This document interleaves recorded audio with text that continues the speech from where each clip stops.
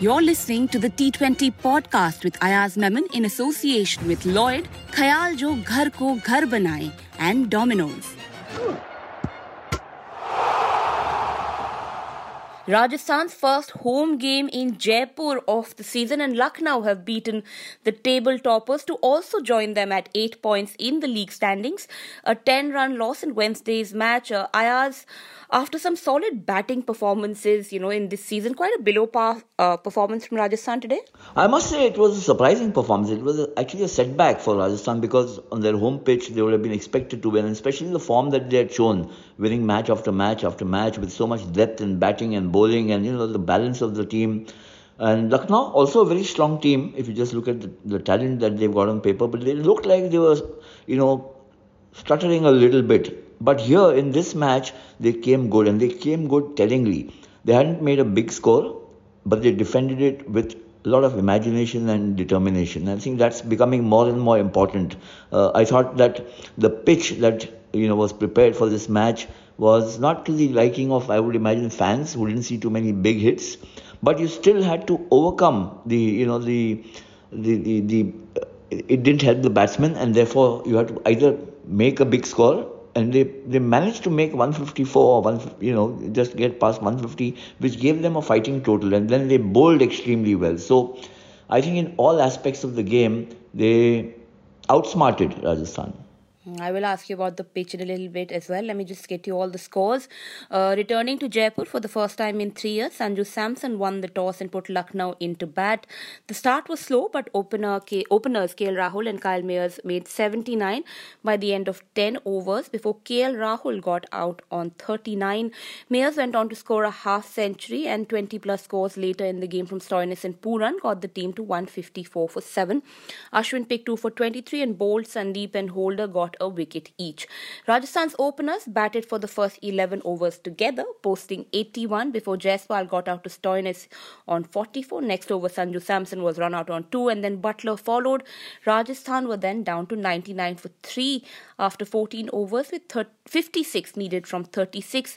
It was then Devdutt, Paddikal and Riyan Parag. Paddikal though got out in the final over on 26, and the team needed 14 of 3. Avesh sent back Dhruv Jurel as well with a brilliant catch from Deepak Hooda, in fact, as he conceded just 8 runs and picked 2 wickets in the final over. A defeat for Rajasthan tonight. I'm just going to start by asking you my regular question. Ayaz, your player of the match? My player, it's tough, but I would think that Kyle Mayers is a candidate with 51 runs on a difficult pitch where not many people got too many runs, and he got them that one innings. But I think I would still pick a bowler, and there are too many to pick from actually. I thought that Avesh Khan towards the end bowled extremely well. The guy who really impressed me was Naveedul Haq from Afghanistan. He's not a big name. He's not known too much in the cricketing circles in India, but he's played for Afghanistan for a fair number of matches, and he showed a lot of skill, but more than that, a lot of control and accuracy. And if you look at his figures, I think he was perhaps the outstanding bowler of the match. Should he get the man of the match despite not picking up wickets? Hey, why not? I mean, sometimes you have to just award or reward a performance which makes the big difference, the vital difference. And I would actually, go with him. Yep, just 19 runs conceded. Ayaz, you just spoke about the pitch earlier as well. First match of the season at the Savai Mansingh Stadium in Jaipur. Lots of talk about the pitch actually during the game as well. Just your thoughts on it? Yeah, but look, I thought that if the idea was to get a pitch which would help their spinners, you must concede that it also helps other teams which are also loaded with spinners. Maybe not as skillful as Ashwin, Adam Zampa, and Yuzvendra Chahal, but Ravi Bishnoi is also a very fine bowler. And look at it, the surprise that Lucknow didn't happen to use or didn't want to use Krunal Pandya at all. And despite that, they ended up winning. So I think this pitch was not something which just helped the spinners. It just didn't have enough pace in it. Ball seemed to come so slowly off the pitch that it made batting very unattractive and also put a premium on stroke play. Very few batsmen could play freely. You look at Jos Buttler, 41 or 40 deliveries. It's rare that you find Jos Buttler playing like that. And then, that tells you something about how this pitch was. Even KL Rahul and Kyle Mayers, they struggled a lot when batting for Lucknow. Overall, the pattern of the innings, both innings seemed to follow, it was very similar. Runs at the top, then in the middle overs, the run flow is just kind of is choked out. Then they start losing wickets, and everything boils down towards the end. A couple of good overs for Lucknow saw them home. I thought that Rajasthan missed a player like a Nicolas Pooran, who got 29 and took them past that 150 score. Otherwise, if they finished with, 140, 142, 143, who knows what the result may have been. Or maybe we know. But Rajasthan didn't seem to have a player like that towards the end. I just have to really ask you about Riyan Parag. It's a question we've asked for many seasons, but he just seemed happy hitting singles. I think he entered the chase when Rajasthan needed about 50 odd from the last 30 odd deliveries.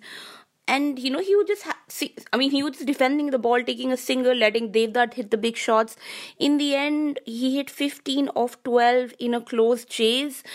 And we've seen this happen before as well, right? The question in my mind actually really is that in 5 seasons that, he's played for Rajasthan and, been part of their lineup, have the franchise, and there have been multiple auctions in the middle, have the franchise really not been able to find a player to replace him, like an Indian batter to replace him? I think Riyan Parag needs to ask himself this question very seriously. This was an opportunity for him to become a hero. This kind of a match was made for him. You come in towards the end. You don't have to play a very long inning, but you have to play an impactful innings. If he had made 25, 28 and won the match, he would have been the toast of the town and obviously of his dugout and his team. And this is the thing with Riyan. For the last 5 years, 6 years in domestic cricket, he's made a lot of runs in some domestic matches or some domestic tournaments. But when it comes to the India T20 League, he's shown rich promise with the bat. He's a brilliant fielder. But it's not enough to hit a couple of sixes every match and not win the match. So I think he needs to get into the habit of making, if not 50s and 70s and 80s regularly, at least making 40s and 45 and 50, which lead to a consequence. They are of some consequence. They help the team win, which is something he's not been doing. Just Ashwin as well, we've seen Rajasthan send him to open, send him out at number 3.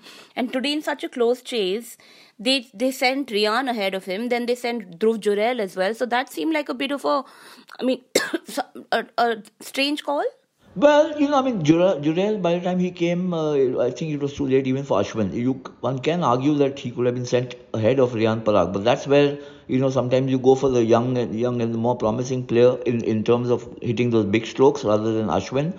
While Ashwin has shown every now and then that he's capable of hitting the big stroke. I think Ashwin's experience would have been of value at this stage, and I think maybe, let me not say maybe, I think Rajasthan actually missed a trick by not sending him earlier.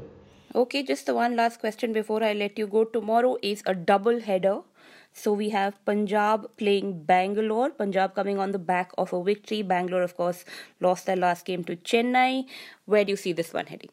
I think there's a lot of pressure on Bangalore now. They've lost 2 matches which they should have won. They lost earlier to Lucknow, then they've lost in the previous game that they lost to Chennai, which the chase was on, but they couldn't overhaul 226. Tough call, but they were in the hunt for it.